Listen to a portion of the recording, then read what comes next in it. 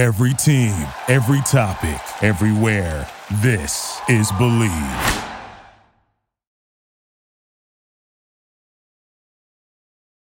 Welcome to the podcast 3 Sides with me, Erin McLeod, where we will talk about all things that fall under the umbrellas of high performance, passion, and equality. Welcome back to this week's episode. Last episode, if you can remember, we discussed the U.S. National Women's Team pay equity lawsuit, the WNBA team, the New York Liberty, who were in hot water for flying charter like the men the last third of the season, breaking their CBA, and how a lot of attitudes towards women that were developed during the Industrial Revolution continue on today. Now, today we will finally jump into the 4 waves of feminism, as promised over and over and over. But first, let's dive into a quick word from our sponsor. It's that time of year as college basketball takes center stage with the tournament finally upon us. If you're looking to wager this year, BetOnline is the #1 spot for all your updated odds and info, along with great contests, including the bracket contest where you have a chance to take home the top prize. Head over to the website or use your mobile device to sign up today and receive your 50% welcome bonus on your first deposit. Just use our promo code BELIEVE, BLEAV, to get started. BetOnline is your continued source for all your sports wagering needs, including live betting and your favorite Vegas casino games. BetOnline, where the game starts. And we are back.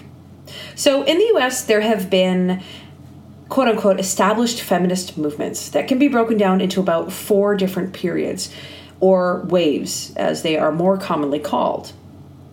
All of them are slightly different actions, but most of them have similar aims. I will mention a race many times in this episode, but only as it pertains to the feminist waves.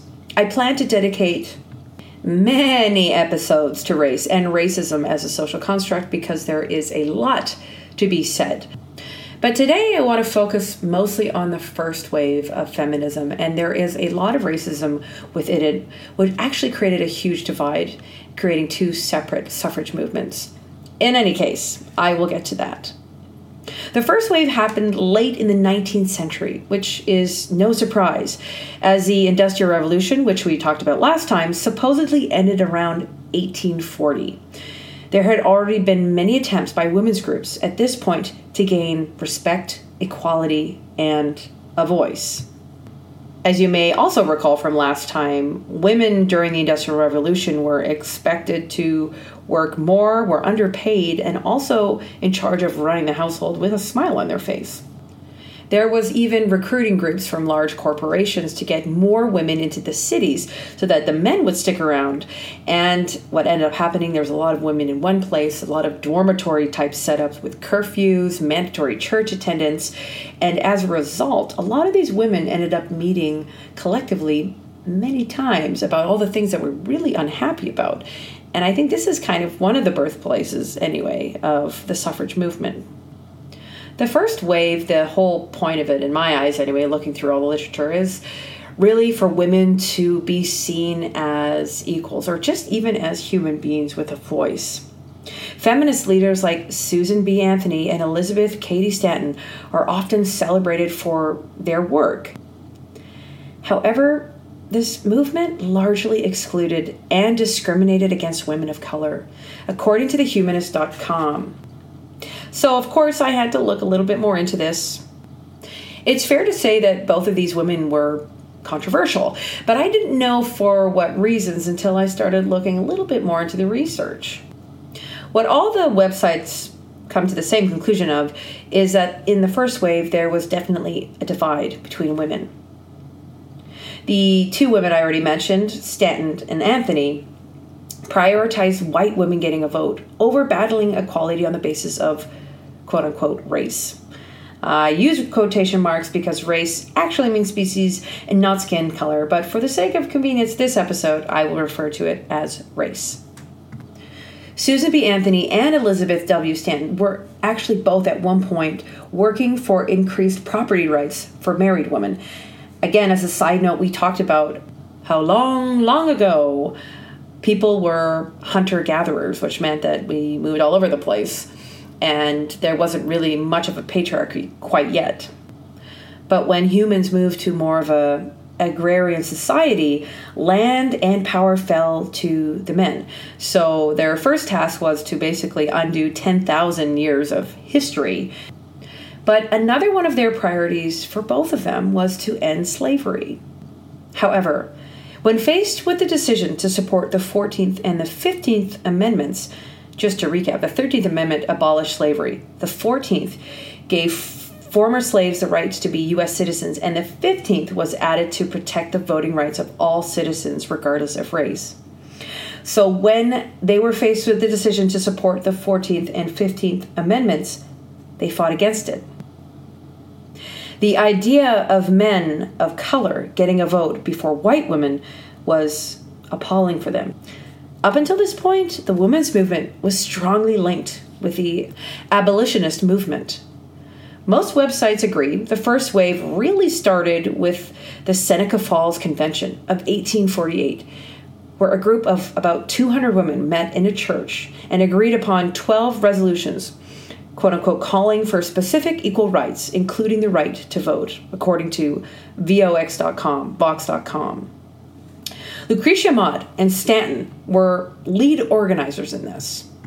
Both of them kind of famous for being barred from the 1840 World Anti-Slavery Convention in London because, well, women weren't allowed, and they attended anyway. The Frederick Douglass spoke at the Seneca Falls Convention, supporting all women and their right to vote. Other people of color like Sojourner Truth, Maria Stewart, and Frances E.W. Harper played huge roles in the movement, not just for women's rights, but rights for all people. When the 15th Amendment passed in 1870, some of the white, middle-class suffragists couldn't believe former slaves would get the right to vote before they did. During this time, Stanton and Anthony had some pretty outwardly racist comments. Whereas other notable activists like Frederick Douglass and Lucy Stone believed the right to vote for women could wait until voting rights were granted to black men. In any case, two groups ended up forming, one led by Susan B. Anthony and Elizabeth Cady Stanton, called the National Women's Suffrage Association, whose headquarters were in New York. They openly objected the 15th Amendment and strongly worked towards a woman's right to suffrage, education, and divorce. The American Women's Suffrage Association, led by Lucy Stone, her husband Henry Brown Blackwell, Julia Ward Howe, Mary Livermore, and famous preacher at the time, Henry Ward Beecher, to name a few, created the AWSA, focused solely on the vote, and they were located in Boston. Because their focus was mainly on the vote, they ended up attracting more people than the NWSA. Both of these associations had their own journals published regularly to spread the word, both starting around 1870. For over 20 years, both of these groups competed with one another until they realized that a unified front would be more powerful. So eventually they merged to form the National American Women's Suffrage Association. We are going to get back to the rest of this episode in just a minute. I have another word from another sponsor. Tons of people take multivitamins, but it's important to choose one that is top quality. With one delicious scoop of Athletic Greens, you're absorbing 75 high-quality vitamins, minerals, superfoods, probiotics, and adaptogens to start your day right. Their special blend of ingredients supports gut health, your nervous system, your immune system, energy, recovery, focus, and aging.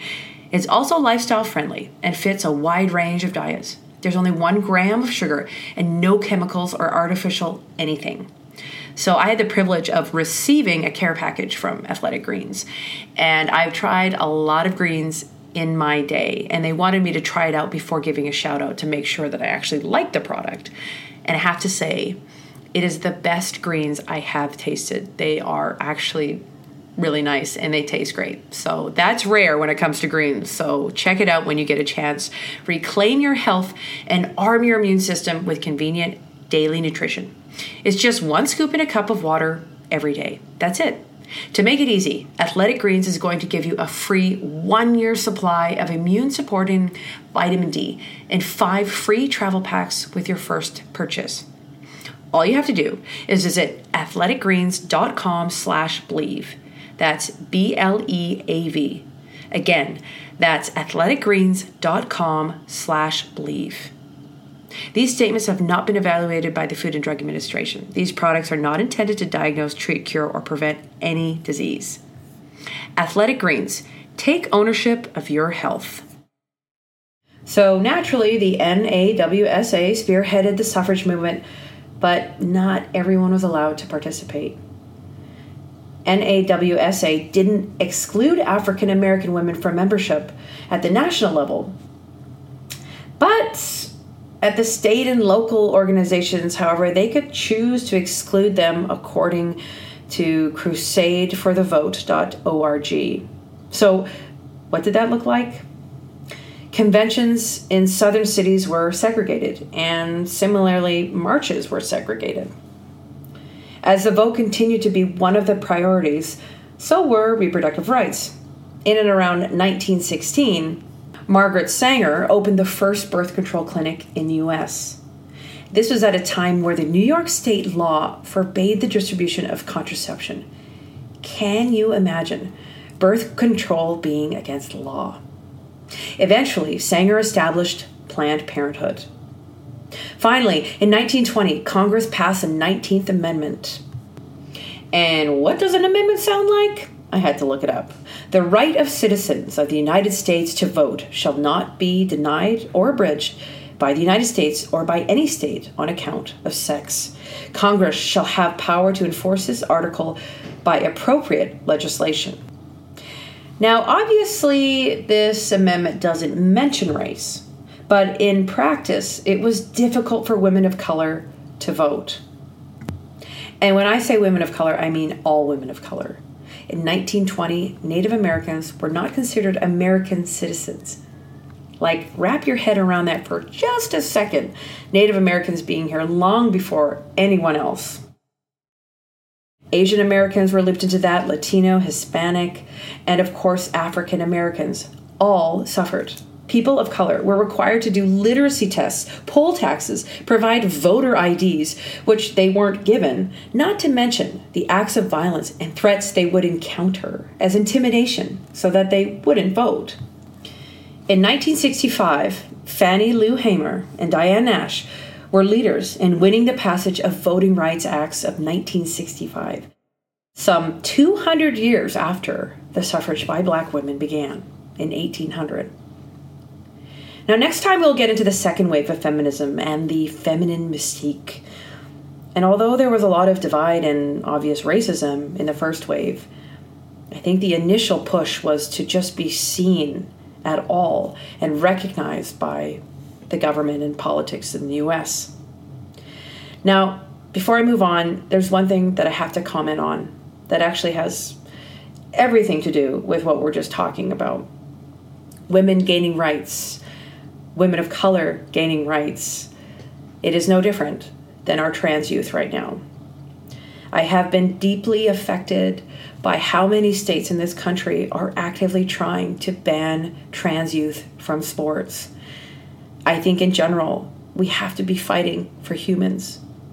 Can you imagine how scary it is for someone who is trans and 7 or 8 years old, and they're being told that they cannot talk about gender in their classroom or what they're going through in their classroom, and they aren't allowed to participate in sport? I think sometimes we forget to see the parallels that exist with all of these things. When we treat humans as less than humans, it affects all of us in a very negative way. Human rights are in no way, shape, or form political. They are human rights. We have made the mistake over and over and over in history in thinking that human rights is subjective. It isn't. No one has the right to believe that they're better or superior or have more of a say or whatever than anyone else. And we have to stop believing that we have that right. Thanks for tuning in to another episode of Three Sides with me. I want to give one last shout out to BetOnline. It is your continued source for all your sports wagering needs, including live betting and your favorite Vegas casino games. BetOnline, where the game starts. Thanks for joining me on this episode of Three Sides with Erin McLeod. If you are interested in hearing about a certain topic, let me know. You can email me directly at themotivenation1@gmail.com or my Mindful Project email, erin@themindfulproject.us. Thank you for your presence and for listening.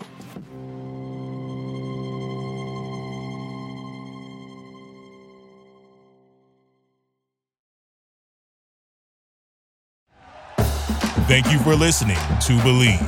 You can show support to your host by subscribing to the show and giving us a 5-star rating on your preferred platform.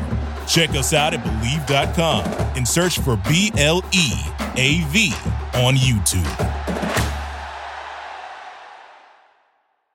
Before Shopify, were you wondering, where are my sales at?